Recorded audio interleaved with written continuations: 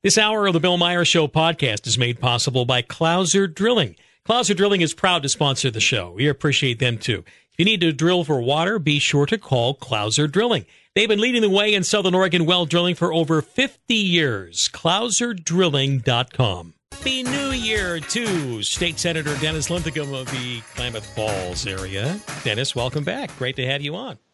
You bet, Bill. It's always fun, and it is a new year. There's going to be a lot of tough battles ahead. You know, I'm not convinced that we've lost the whole game, because I think there are too many people that have common sense. They've got traditional values. Their voice isn't being heard because those on the other side of the line are so antagonistic and so loud, and their policies are actually destructive. They don't promote the prosperity that everybody imagines. And so it's a lot of word picture painting that goes on, and it's a big advertising campaign. The trouble with big advertising campaigns is when they deflate, they go bang, and the whole thing falls apart because people see the fraud. Yeah, you know, that kind of reminds me a little bit about Eric Peters and I were talking about how, you know, even though there has been this advertising campaign for the electric vehicle, the electrification of America for the last, 5, 6, 7, 8 years or so now. I lost you. Yeah. Are you there? I'm back. You disappeared for a couple of seconds. Oh, okay. Well, it just reminds me a bit about like what Eric Peters and I were talking about earlier, how, the EV revolution that has been force-fed and advertised and ceaselessly promoted by whether it's the fanboys and fangirls or government policy and laws. It's deflating now, too, because it can't deliver on its advertised promises. That kind of thing, right? There's a little bit of that's going on, right? And there's always, Thomas Sowell always said there's a couple of questions you have to ask, and that's in comparison to what, for example, and so we could have tailpipe-free emissions from all of our EVs, but that means the emissions are simply moved off the map to somewhere else, some other jurisdiction that you and I apparently don't care about. We only care about our current local area. Mm-hmm. And we don't ever get to weigh the literally trillions of dollars that will go down the tube. Remember, CO2, for example, was Obama-era administrative research mandate that came through the EPA. And CO2, we know today by fact, is 0.04% of the, Well, it's 400 parts per million, and probably the easiest way to visualize this, and someone. And this is what I'm sticking with now. When people are talking about, oh my gosh, the rising level of carbon is going to kill us all. You take the atmosphere and you represent it by 10,000 people in a stadium. All right, we can imagine that, right? We can picture that in our mind. A 10,000 seat theater or a 10,000 stadium where people are watching the Ducks game, let's say, or whatever the case might be. 10,000 seats. We can picture that. 4 of the seats are carbon dioxide. 4 seats out of all the entire crowd of 10,000, and then people are going, "Oh, wait a minute, that's right. That's nothing in the grand scheme of things." And that number is only 11% of man-made CO2. Mm-hmm. So all of the other 89% of CO2 comes from natural sources, volcanoes, the oceans, et cetera, et cetera. So we can now say here, Senator, that a lot of narratives are deflating here. And yet I have to tell you, though, do you feel a sense of foreboding about this year? And I want to bring this up because I had a bunch of friends over, and we were just sitting around shooting the breeze over the weekend, right before the new year. And one thing that was common is that just about everyone was saying, they feel, just a sense that things are You know, like the next shoe's about to drop here. Do you have that feeling, or are you more of a happy optimist about where we could be headed in 2024? Well, for those of you who read my newsletters, you know I'm not exactly the happy optimist because every corner I look around, there's corruption run deep. Right. And dishonesty is what, corruption is fueled by dishonesty, by lack of integrity, by those individuals who want money instead of integrity, et cetera.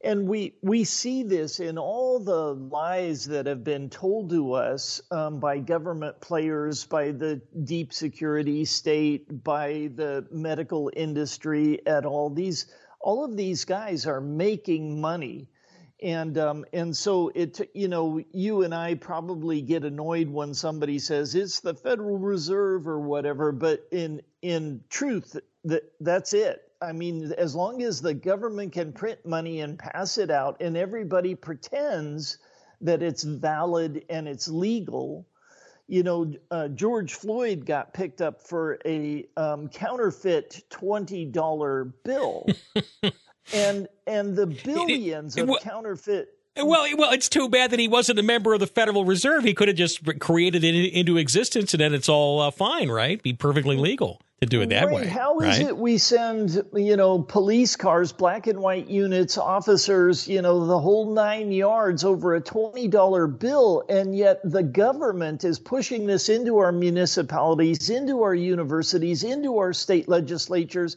and nobody says a word. Well, it's because it's the official counterfeiter. Senator Linthicum, it's the official counterfeiter of record, I guess. The official one, the permitted one. Right. Somebody ought to create a law that says as long as you have a laser jet in your basement, you can crank out as much money as you want. And if they limit it to $5 bills and $10 bills, we would never create as much waste and trillions of fraudulent expenditures as the federal government does with one digital withdrawal. Yeah, unfortunately, the Federal Reserve is not on the election ballot for this year. Oh, it would be nice. It would be interesting to have that happen. All right. I did want to ask you a couple of questions, though, as we look, because we always want to speak on, so you're not particularly looking, are you looking for the next shoe to drop here? Do you have a feel about that? Is it just spidey sense, or is it just kind of paying attention and reading the news? What's your overall evaluation of the process here? This is where everybody gets caught. Remember, we have this narrative that says you tell one lie, you got to make up another lie, and you got to make up another lie, and then you have so many lies on the table you can't remember which one you told to who and whatever. And then so mom and dad say, "Don't lie, Junior," and they used to give us that advice. And it's good advice because honesty is the best policy. And so what we face today is where all of this house of cards is slowly crumbling. The Substack world, the restacking of all these articles, the Twitter momentum, and all of those kinds of things, formerly X or vice versa.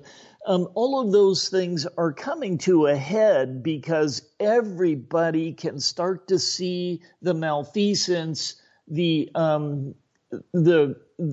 tracking, the attempts at censorship, even the attempts at DEI or DIE, I think is the better way to do it. And Gay at Harvard, she was undone by those private reporters, not the traditional major media, but all the independents that are out there putting facts together in a row.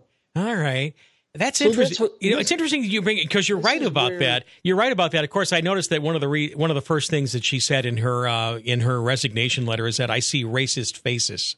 I look around and I see, and in other words, no, it's not because you're being hung by your or hoisted upon your own petard of fraud, right? But of course, me and you, perhaps, and other people listening this morning, Gen Xers, Boomers, let's say whatever it is, how Boomer or Gen X of us to actually expect honesty and integrity out of people in the elite corners of the United States, huh? Is that kind of where we are at the moment? Well, and that turns out to really be a big problem. If we're going to live in a fantasy world, science fantasy books or novels, I don't read those a lot, and so I don't play in that world. But you can just make anything happen because you put it down on paper. And so when we have academics making something happen because they wrote it out on a paper, whether it's climate change, whether it's battery efficiency, whether it's the new future battery on the market, whether it's windmill efficiency, whether it's blowing the dams will save the salmon. Any number of those stories you can fabricate on a piece of paper, and there's apparently nobody holding anybody accountable. And that's because there's government funding for all of these things. So the state, 2/3 of the state budget essentially comes from the federal government. The federal government just printed that stuff up and they sent it. They sent this COVID money throughout the states. Over the last 4 years, we've been saddled by this mindset that there's free money. All you have to do is write a grant. And writing a grant sounds so beneficent, and it's really treacherous. It's a dangerous way to live your life. Well, the first thing that if we really wanted to reform the American people is to get us is to eliminate the word free. And I know that's going to be really hard in the state of Oregon, given that the voters have voted for free universal health care for all. But that'll be a conversation for another time. That's actually, here's the thing. If we can get rid of woman and we can get rid of man and we can get rid of sex and use only, the all-inclusive gender fluidity, we should be able to, get rid of free too. Let's make up a new word for it and start publishing it in the Urban Dictionary. All right. Senator, I wanted to ask you a couple of questions here on the system itself. Right now, we're in a waiting game, right? When it comes to the various lawsuits that that you have, like an example, the one challenging Measure 113, which has the brave senators who walked out and denied quorum on tenterhooks because we don't know. We don't know where it's going to go. Is there any update on that, or is everything just kind of on hold still at this point? Yeah, we actually filed to expedite the briefing on our one issue, and we'll see what happens. And you're right though. Your summary was right. I shouldn't even get into it because we're on hold. We're waiting to see what will happen at the Supreme Court. There were 7 justices there when we were in the court. They all heard. Half of them had this interested look on their face. The other half of them had a bored look on their face. And what they come to after they opine on it for days, weeks, months, or years, we don't know. They will come to some conclusion. And so it's out there in the distance. In the meantime, on the ballot is Diane Linthicum will be, she's been my chief of staff. She's my policy analyst. Well, I never see you without Diane, And so you two are like one unit as far as I'm concerned. It's always been that way. That's right. We think alike. She's great at analyzing these things and understanding them, and so the people won't get shut out as the Democrats in Salem want. Well, the reason why I'm hoping that you're successful on these kind of things, because even if the Measure 113 thing goes down, and I think it was a stupid bill, but of course we have to remember the unions and the lobbies, they're the ones that wanted 113 to pass. And I can't help but think, though, that the good old boy network, good old boy, good old girl network in the Republican Party wanted this to happen, too, because nobody in the Republican Party even put a note. The party didn't even go against 113 in the voters pamphlet. You ever wonder about that? Isn't that interesting? Yeah, I wrote newsletters on all of the measures, 111, 112, 113, 114. I took my shotgun to all of them, and it never occurred to me that I should put one of those articles, I should put each of those articles into the voters pamphlet. I was under the impression that people were working on it because it was the talk of the town. This was so obviously against the quorum that we were utilizing to stop these absurd and, dangerous bills from moving forward. And now the people that I consider the good old boy, good old girl network here, they've benefited from this because, look, people like you get bounced out if it ends up going through and the courts go against you ultimately in this. And then we have all of these House members, in my opinion, that did nothing. That did nothing to support all of you, right? Did nothing at all, would not walk, we couldn't come to an agreement and this and that and the other. And then what are they doing? They start moving over, either getting appointed to replace senators or, I'm thinking about like the David Brock Smiths, and I look at what's happening with Christine Goodwin, I think is it. They're moving from the House into the Senate. It's just like, wait a minute, these are the people that did nothing, wouldn't even crook a finger, to help the senators. Am I wrong about that in that evaluation? Well, the hard part is, when it comes to denying quorum, we could deny quorum because in the Senate, it only took 10 of us to deny quorum. Okay. And that's an easier number of wild horses to keep in line. Am I unfair then? Am I unfair then to criticize the House for having done nothing all this time and now moving into Senate positions?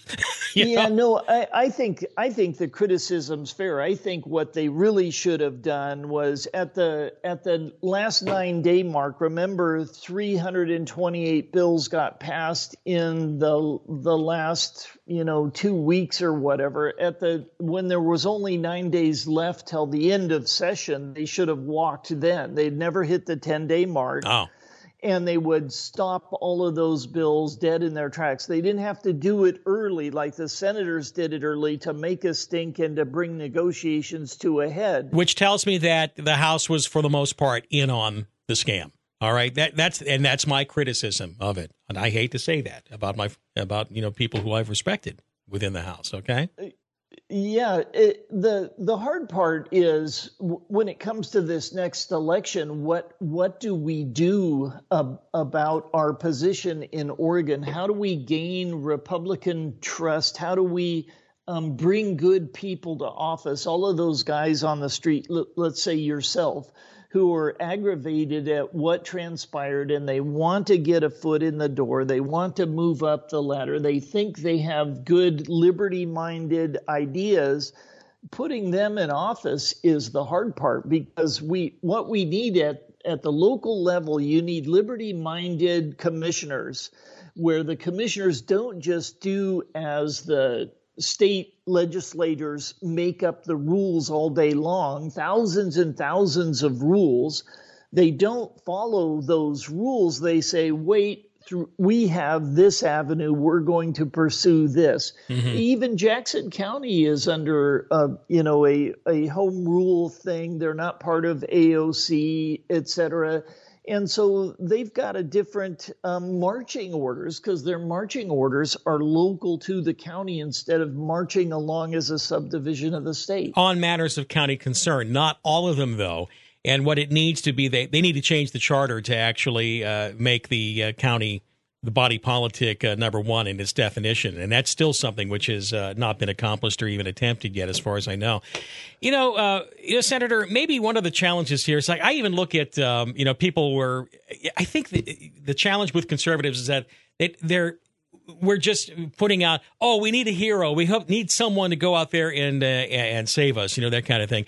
I look at even Jason Beebe, who's the mayor of Prineville, who has declared, he's going to challenge Congressman Bentz, as an example. He wants to challenge him in the primary, and I'm actually okay with those sort of things. But I would almost have preferred that Jason, challenge whoever's the House member, or get into the state legislature, try to save the state and the county here first, because I look at almost the Washington D.C. side of the things as almost unsavable at the moment. Is that a fair assessment of what's going on these days? Yeah, I think there's problems on both sides. What it takes to be a legislator is common sense, a clear mind, founders' values, and common sense. And so it's not unreasonable for someone to come in at the highest level because there's all kinds of staff members to help you muddle through. The trouble is, are those staff members that you hire, are they liberty lovers too? Do they believe in the real Constitution, not the fake Constitution where you're just a yes man for the majority? Yeah, and I know Congressman Vance, of course, was your former Senate colleague, in the state Senate here.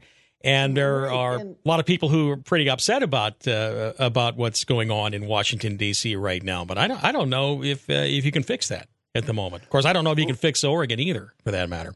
Yeah, the Young Americans for Liberty is starting at the low level and trying to put representatives in office in the state legislatures so that those representatives are freedom-loving, constitutional conservatives mostly. It's always hard. When you're talking about several hundred individuals, it's hard to know where do they all stand.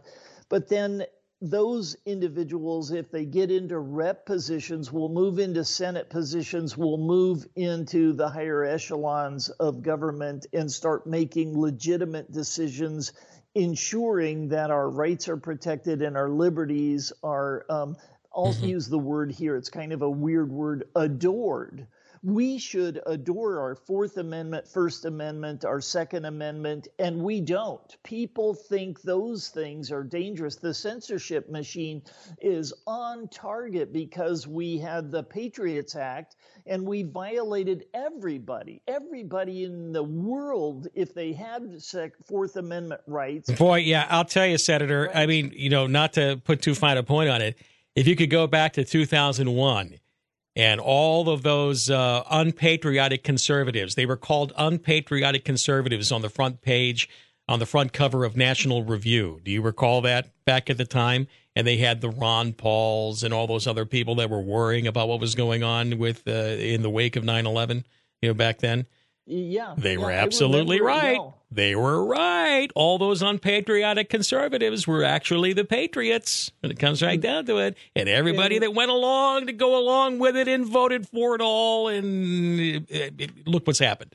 And look where we find ourselves right now. Okay. And when I was a commissioner, nearly 10 years later than that 2001 event, we passed a resolution. I convinced my co-board members on the Klamath County Commissioners to pass a resolution to urge Congress, because it keeps coming up every couple of years, and to urge Congress to not pass the new version of the Patriot Act because they were just building the armor on the Patriot Act so that it was impenetrable by the common man. And we passed a resolution in Klamath County, and I sent that resolution to Jackson. I don't remember how they treated it. We sent it to Deschutes. We were trying to get Southern Oregon counties to stand up for the constitutional amendments that we pretend to hold so dear and true. And it was a tough go to get people to join in with us on that issue. Well, I'm glad that you've been standing for this, and it's sometimes a lonely fight there, being a constitutional conservative in the state of Oregon. But I look forward to continuing the conversation, and let's pray that the courts can see things, especially Measure 113, sensibly. Okay? Always good talking with you, Senator. You bet. We'll chat again next week if you'll have me back. What do you mean if I'll have you back? What do you think? You think I'm going to go, I'm going to bounce him out of here. I had enough of him. Had enough of Dennis, all right? Hey, thank you, Senator. Be well. You bet. Blessings to you guys, and we'll see you as this year progresses. State Senator Dennis Linthicum on KMED and KCMD. It's 7:37, KMED, KCMD. We're going to be talking with Kevin Starrett, Oregon Firearms Federation. I'm really looking forward to a good conversation. Actually, some pretty good news on what's happened with Measure 114, that fight. And I'll tell you more about that coming up. Jay Austin and Company, gold and silver buyers in Ashland and Grants Pass. Been big fans of them, and I hope you are too. And they've got a brand new website that we're continuing to just push and push. And you need to check this out. It's really easy to use. FortuneReserve.com. Now we're into the new year. Unfortunately, many of the same old problems and stresses, just like I was talking about with Senator Linthicum, that's all bubbling under the surface. And many people wanting to prepare for what if. I was telling you about being with those friends before New Year and all kind of saying, you got to weird feeling about 2024. Yeah, we're all kind of feeling the same thing, all right? Yeah, certainly nothing wrong with being prepped, storing food and water, what you need in life. But you might consider storing a form of wealth, too. Physical gold and silver has been very boring, just sitting there. It doesn't sit there and make headlines. And that means it's a great reason to tuck it away just in case, all right? Physical gold and silver, great local company, J. Austin & Company, FortuneReserve.com. Gold and silver has a long history of helping people build long-term wealth. The big money understands this because even as they're telling you to go into the stock market, I'm talking about the big money, right? The big money people are always, stock market, stock market, stock market. The funny thing is that the big money understands, like the world's central banks and countries, they're still buying up gold. Why is that? If it's absolutely useless and it's boring and it just kind of sits there. Well, think about it. Take part of your portfolio. Talk to your financial advisor, but then maybe take part of your portfolio and do this, all right? Physical gold and silver from J. Austin through FortuneReserve.com could be part of your wise financial plan this year, and they make it easy. FortuneReserve.com. Again, FortuneReserve.com. Find the gold and silver and platinum you need. They can even deliver it to your door. J. Austin & Company, gold and silver buyers, 1632 Ashland Street in Ashland, 6th and G in downtown Grants Pass. Again, FortuneReserve.com. Here at American Renter Garage, we respect and support those individuals who currently or have previously served this great country and our local communities. As a small token of our respect and appreciation for their service, we extend our Heroes Discount to all active or veteran military personnel and to our active or retired first responders. There is no way to completely repay your dedication to the protection of our country and communities, but we will do what we can. Hi there, it's Jeff with Quality Tree Service. As we look forward to spring, now is the time we offer our best rates of the year. Winter is also a great time to prune your trees because they're dormant and waiting to wake up and grow in a healthy way. So give us a call and get a no-obligation quote. I think you'll be impressed with how affordable it is to get your trees shaped up for spring. Quality Tree Service offers senior and military discounts too. Find us at QualityTreeServiceMedford.com. Millette Construction has been a general contractor for 40 years. For the last 20 years, they've specialized in foundation repair and replacement. If you have sloping floors, cracks in walls, and windows and doors that are hard to open, you have a foundation problem that's only getting worse. At Millette Construction, they not only fix your foundation and level your house, they solve the water problem that's causing the damage. Get on solid ground. Call Millette Construction for a free estimate. Visit MilletteConstruction.com. CCB number 32787. KMED, KCMD News, sponsored by Millette Construction, specializing in foundation repair and replacement. Get on solid ground by visiting MilletteConstruction.com. Good morning. I'm Marcus Veal with your NBC5 Morning News Update. Oregonians can expect a new tax to be tacked on this year. The Oregon Department of Revenue says a 988 Coordinated Crisis Service Tax will be added to the existing Oregon Emergency Communications Tax. This new tax comes from Oregon House Bill 2757. It adds 40 cents per subscriber line to telecommunications or voice-over internet protocol to the existing 911 tax. This tax rate will be effective for all billings and purchases of prepaid wireless service. The existing 911 return will be modified to include the 988 tax. BLM is getting ready to close public lands and roads near the J.C. Boyle Dam. As of Tuesday, the Topsy Campground and the J.C. Boyle Dam access road from Topsy Road to J.C. Boyle Powerhouse Road will be closed through winter of 2025. That's because the removal of the J.C. Boyle Dam is set to begin this month. Last year, the first of the 4 dams was removed, and the others were prepped for 2024 removals. Good news for bargain hunters. A popular Japanese discount chain is coming to Medford. The Village at Medford says Daiso is on the way. Daiso is a family-owned company operated out of Hiroshima, Japan. They sell a variety of goods from Asian snacks to stationery, beauty products, household staples, and more. No word yet on a timeline for an opening. And that's a look at your morning headlines from NBC5 News. I'm Marcus Veal. Have a great day. This hour of the Bill Meyer Show is proudly sponsored by Phoenix Auto Center Tire Pros and Full Service Auto Repair. Hi, it's Jolene at Phoenix Auto Center Tire Pros. If you're wondering about the condition of your tires, stop in and we'll check your tread level and give you an honest assessment on wear and your ability to navigate wet, slick roads. And if you need new tires, Phoenix Auto Center has a great selection of top brands like General, Hercules, Cooper, Continental, Falcon, Mastercraft, BF Goodrich, and more. For the best tire prices and service, see your local family-owned Phoenix Auto Center Tire Pros on Main in Phoenix. Hi, it's Scuba Steve with Bicoastal Media and KMED. Today I'm chatting with Nick Jones, the principal of Jones & Associates Premier Financial Solutions. Thanks for talking with me today. Nick, should folks be concerned about long-term care? Actually, long-term care is a topic we all need to think long and hard about because today people are just simply living longer. In fact, 40% of all Americans will spend some time in a care facility of some sort. And one solution I find myself recommending is life insurance with a long-term care benefit rider, also called asset-based care. We use this solution because the premiums are consistent and the benefits never decrease.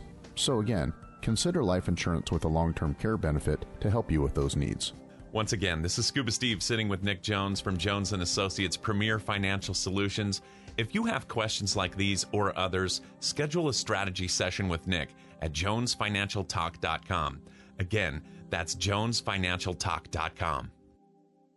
If you're remodeling your house, start with the foundation. Millette Construction offers a no-pressure, thorough inspection of your home's foundation and a no-obligation estimate if your house needs work. The foundation is most important because all of the repairs and upgrades you're planning, from the floors, windows, doors, cabinets, even the roof, can be affected if your foundation is unstable. Be sure you're on solid ground. Millette Construction will level your house and correct the shifting soil problem. Visit MilletteConstruction.com. Hi, I'm Jim with the Beauty Mark Salon and Glitter Bar, and I'm on KMED and KCMD. 744, we're proud to have Kevin Starrett back, Oregon Firearms Federation. Of course, no compromise kind of guy, which means that sometimes he's very lonely with everybody else wanting to compromise on everything. But Kevin, welcome back. Great to have you on as always. Good morning. Thank you, Bill. All right. Harney County, the Measure 114 case, Judge Ratio. Tell us what happened yesterday. It was a beauty to, it was a beauty to observe. Apparently, there was a lot of judicial beauty going on, right? Yeah, it was a lot of fun to watch. You know, I want to say something going in though. I've gotten so much mail from people about this because we did an alert about it yesterday. The success in the courtroom. I just want to make it clear that a lot of people think somehow that Oregon Firearms is responsible for this, and we're not. I mean, Gun Owners of America are the people who have been funding the state case, that's and right. They got to get the credit for that. And I sometimes, you know, in my haste to get an alert out, don't always make that clear. And I've tried to. The fact is that, you know, obviously our case is in federal court, right, and that will go on until the end of time. But the victories here definitely go to GOA, and they really need to get the credit for that. That being said, you know, this was a strange procedural thing because the court ruled it had, you know, said that 114 was unconstitutional and had created a permanent injunction against it, which of course will be appealed because the state has your money. And then the state came back and it basically objected and said to the court, we disagree with a whole bunch of the things you said, and we want to come into court and object to those things. All right, so the state lawyers then come in, the state lawyers that we are forced to pay through the gun to our head. But, of course, that's a state gun, so it's a benevolent gun when the state gun is at our head, you know, to pay them taxes, that kind of thing. And so the state lawyers are there arguing what? What kind of points were they bringing up that the judge had to shoot down, no pun intended? Well, they had a number of objections, and you know the press has done a somewhat adequate job. Certainly not the Oregonian and that troll Max Bernstein, but they had a series of objections that were largely absurd. My favorite was when and here's the other thing is that once again, gun owners in Oregon were represented by one person, Tony Aiello, who goes into, you know, obviously this was remote, but was arguing this alone against 3 state-funded state lawyers. Okay. All right. Right. All of whom got to argue some tiny little part of it because, you know, they're, you know, $200,000 a year. We don't want them to do too much work. So one of their objections was that that the court had determined that magazines are a necessary component of a firearm. And of course they are. They're not an accessory. They're not something you can choose to have or not have. Yeah. The magazine is an absolutely essential part of the firearm. Without the magazine, the firearm is just a piece of metal. That's it. That's all it is. Exactly. And the state was arguing that magazines deserve no protection because they're accessories and therefore they're not protected by the Second Amendment. And to back up that argument, Anit Jindal, one of the three lawyers who came to spend your money, said his argument was, well, there are muskets. Muskets don't have magazines. I mean, and it's so on its face idiotic. But it's not It's not the same firearm. It's not the same type of firearm. Of course not. As we said, and as attorney Tony Aiello made the point yesterday, you could argue that barrels are not protected and that triggers are not protected because none of those, and stocks are not protected because none of those things are firearms. But they're not accessories; they're components. And if you just take each piece of a gun apart and put it by itself, yes, it cannot fire a round. But when you put them together, then you have a firearm. But you need to have all those parts to do it. And so that was one of their arguments that magazines should not be protected. But what was obvious was that the state had no case here at all. And Tony Aiello just dissembled them, just took them apart. I mean, this young guy is really a rising star in gun rights, I think, because he immediately has the grasp on every rule and every law and every regulation, and he pulls them right up. He makes great arguments. He's really done a fantastic job alone against the state. And so it was obvious that they're just grasping at anything. And you look and say, okay, so what was the point? What was the point? They probably knew going in that if they went in and told the judge, look, Judge Rashio, you're stupid. Everything you decided was wrong. That probably wouldn't have been received very well, right? It wasn't going to be as successful, but it was successful. It succeeded in doing exactly what the plan was. And what the plan is on the state is to bankrupt the people who are protecting gun rights. Oh. And there's nothing to stop them. Because, you've got to remember, lawyers cost money. And they, no matter how much they try to, accommodate their clients, they still have to get paid. And there is not an endless sea of money on our side. When you put it that way, that is still of concern, because imagine if we had to continually hire lawyers to be able to speak amongst ourselves freely. Which we're still able to do at this moment, but yet they're attacking that. They're attacking that too, I suppose. We're not able to speak freely amongst each other anymore because now you can be punished, put in prison, and attacked for speaking things that the state does not like. We see this over and over again. And if they can't put you in prison, then suddenly the IRS shows up at your door, or you're attacked some other way. But this is clearly, they figured this out, and this is what's happening nationwide. There's so many cases involving Second Amendment that involve pistol grips and bump stocks and partially manufactured or unfinished receivers, all those things. And many cases, our side has been winning, but nothing changes because the state, the government, has an endless supply of money, which they can extort from you or simply print, as you and Dennis were talking about before, to simply invent more money, which we can't do. And they all are slowly bankrupting anybody who stands up against them. So why continue to have these meaningless procedural activities, which they know in that case are not going to be successful? Well, as you said, though, the real purpose was to once again bankrupt gun owners. Right. Yeah, we see the same thing happening to Trump. Now, Trump has more resources than most of us do, but he doesn't have endless resources. And so this is what the left is doing, is trying to eliminate any choice that the people have to decide what they want to do with their lives, who they want to elect. This is what they did to the senators. This is what they did when Rob Wagner, said you've got unexcused absences, and now the people do not get to vote for who they want to have in office. And if you're afraid that the people are going to elect someone you don't like, you just take them out of the running.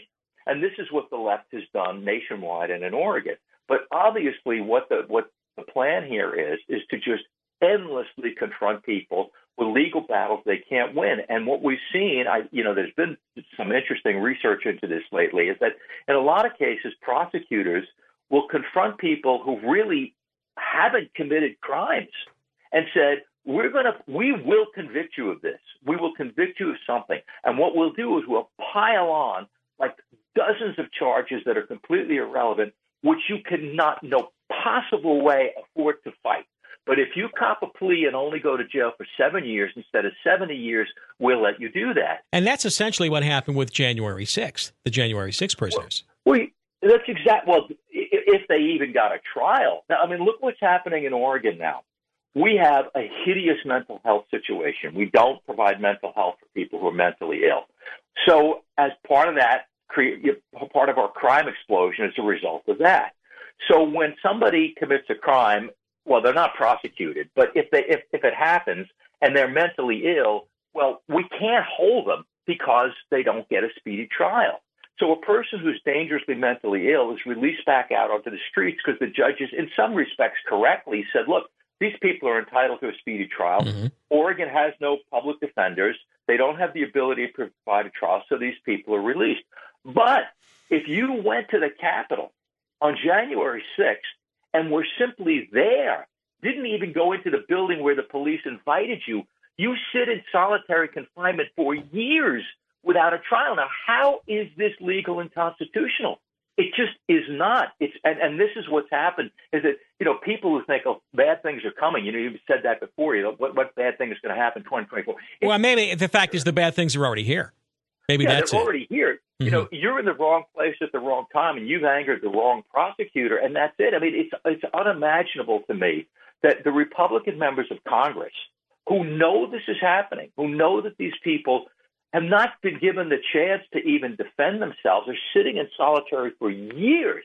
And I know I had a conversation, I think I mentioned this to you, I had a conversation with the chief of staff for Congresswoman Lori Chavez DeRemer and said, what is wrong with you people? How do you allow this to continue? Where is the outrage? And I got this line of crap about, we're going to have hearings and there's going to be committees.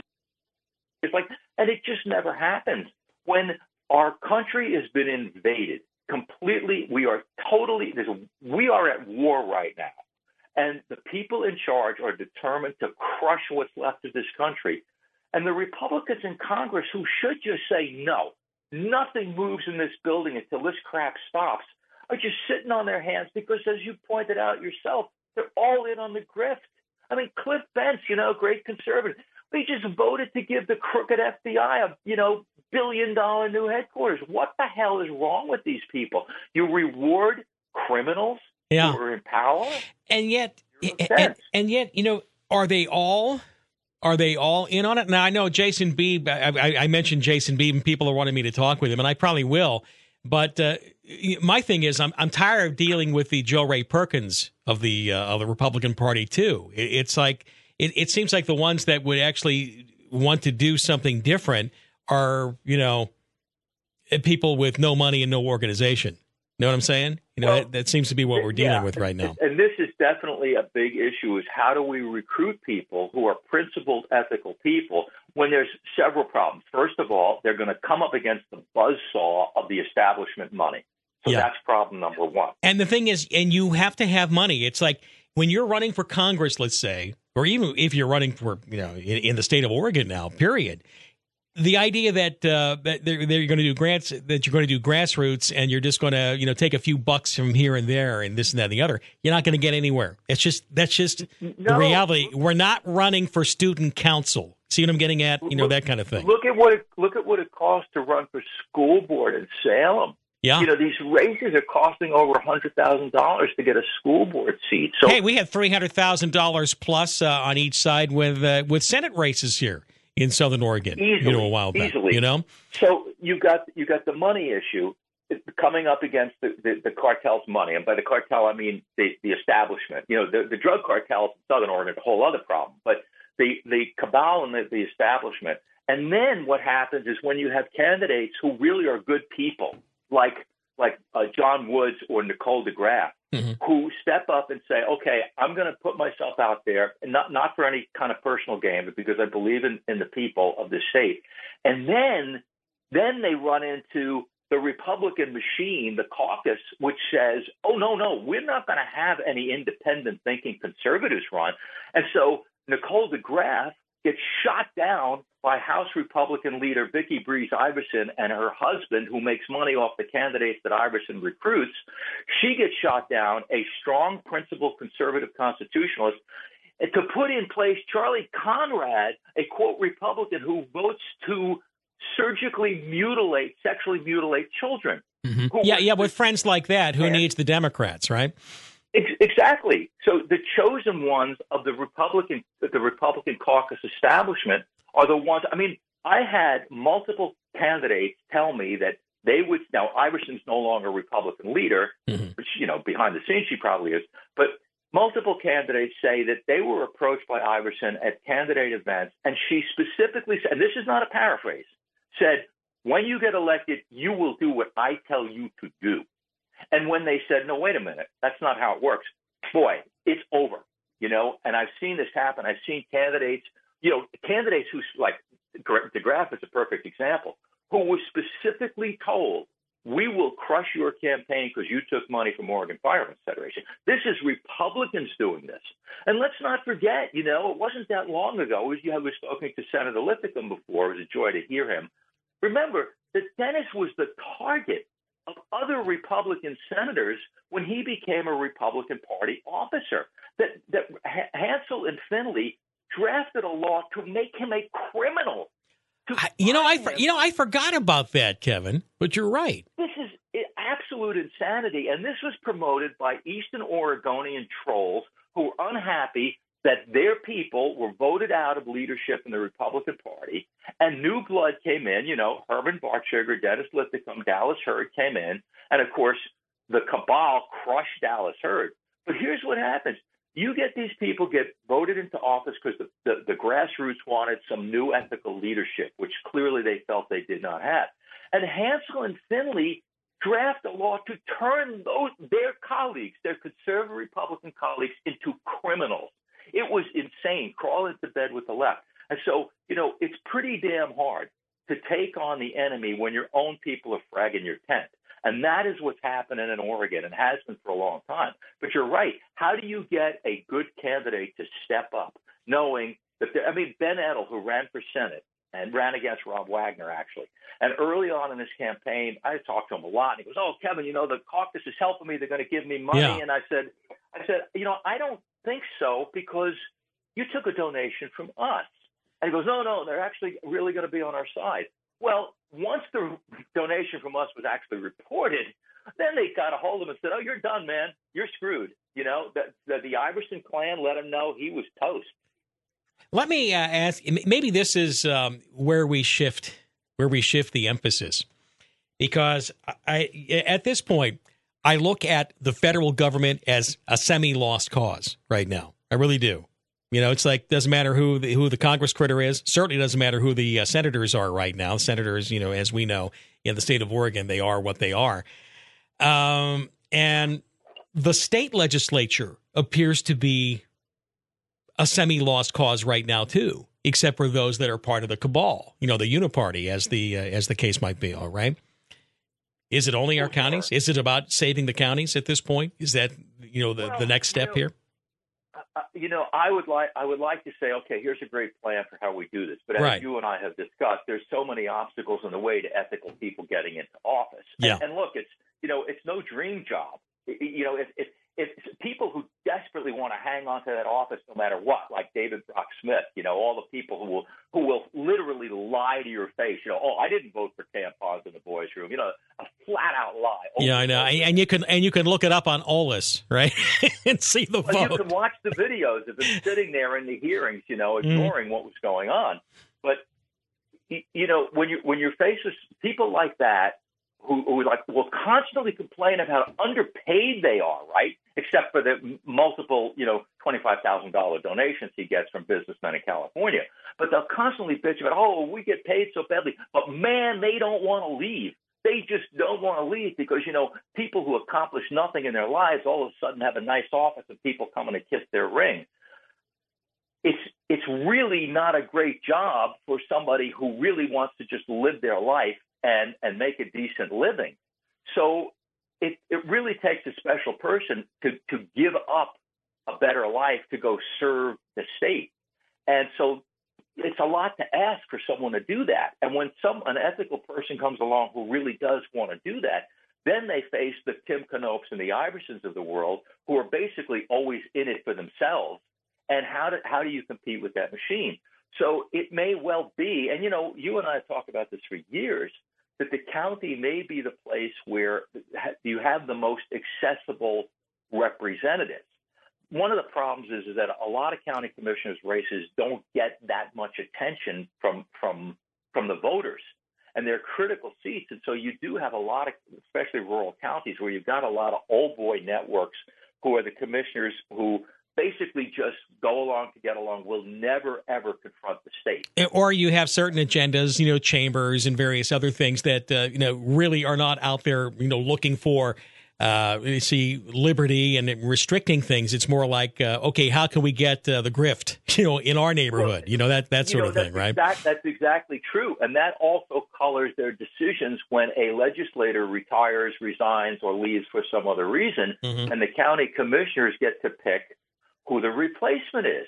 And they do it based on, when Mike Neerman was kicked out of the legislature, the PCPs in that district picked him as their favorite candidate to replace himself. And when which was never going to happen, of course, but when he appeared before the county commissioners to make his case, he said, look, if you want someone who's just going to guarantee that I bring the bucks back to your county, I'm not your guy. That was such an unusual position to take. But what do we see is that county commissioners are picking, and sometimes, I know like in Clackamas County, when they picked Christine Drazen's replacement, was James Heave, who really is trying to do the best job he can. When they picked him, they specifically picked him because they wanted to torpedo another candidate who was actually like the perfect candidate, a good, successful, conservative Christian guy. But they also were convinced, this is Tootie Smith, who's the county chair, were convinced that Heave could never win re-election. And they were going to replace him with their chosen one, who was a Christine Drazen acolyte, who the PCPs would not consider for the seat. So that's the one they really wanted. So they picked James thinking, oh, he'll never win a re-election, and then we can import Lisa Davidson into that seat. And they screwed up because he did win re-election, which was not supposed to happen. But that points to the importance of really paying attention to who your county commissioners are. Now, whether they will ever stand up to the state, it's hard to say. They're afraid of the state. The state has the force of the laws they create, and you see how the state uses their power to punish counties. Like when they want to institute tolling, they want to institute tolling in all the areas that are somewhat Republican. They want to punish people in districts that haven't voted for them. Yeah, exactly. All right, Kevin. Kevin. But you see, you're making it clear to me even more so than when we first started talking that the county, though, is the focus. The county has to be the focus because trying to fix it from the top down is not working, at this point in time. Well, I think I told you, I think it was 10 or 15 years ago, I was invited out to a meeting in Baker County, and I was speaking at Baker City, and this is the point I made. I said, look, the legislature is probably a lost cause. You have to work on your county commissioners. The county commissioners have to stand up. And that was kind of the thrust of my presentation. And when I left, I walked out of the building, and a woman followed me out, and she said, Kevin, I understand your point, but can't the state crush us? And I said, yes, but they're crushing you now. You can't log, you can't fish, you can't hunt, you can't ranch. And now they want to take away your ability to work, period, because they're going to take away your diesel trucks and tractors, which is really borderline insanity. You travel through Eastern Oregon and travel through I-84 and look at these billions of dollars worth of turbines that sit there doing nothing. Yeah, that you paid for. And when they spin, they kill birds. And then if they spin at all, then they create too much electricity and have to be shut down. A massive, disgraceful boondoggle. What do the counties have to lose? And I've been saying that for, a decade now, because the legislature is controlled by Portland. End of story. That is not going to change. But the counties are still controlled by the people in their counties. And if the many counties outside of the valley were to start standing up and saying, no, this crap isn't going to happen, then I believe things could change. But it really would require that the voters pay a lot of attention and make really high demands of the county commissioners and say, look, when you get there, are you going to say, I'm going to start, I like to say, if the only tool you have is a hammer, you better start breaking stuff. Mm-hmm. And that is really the job of the county commissioners. Can we get there? Well, great stuff happens, but people do have to pay attention. All right. Kevin Starrett, Oregon Firearms Federation. It's an interesting thing. We start with State Senator Linthicum and, of course, talking about the challenge of getting good people. But now we understand that maybe the focus is still, even at this point, on the wrong offices at this point. And, can you reform from the top down? Hasn't been working so far.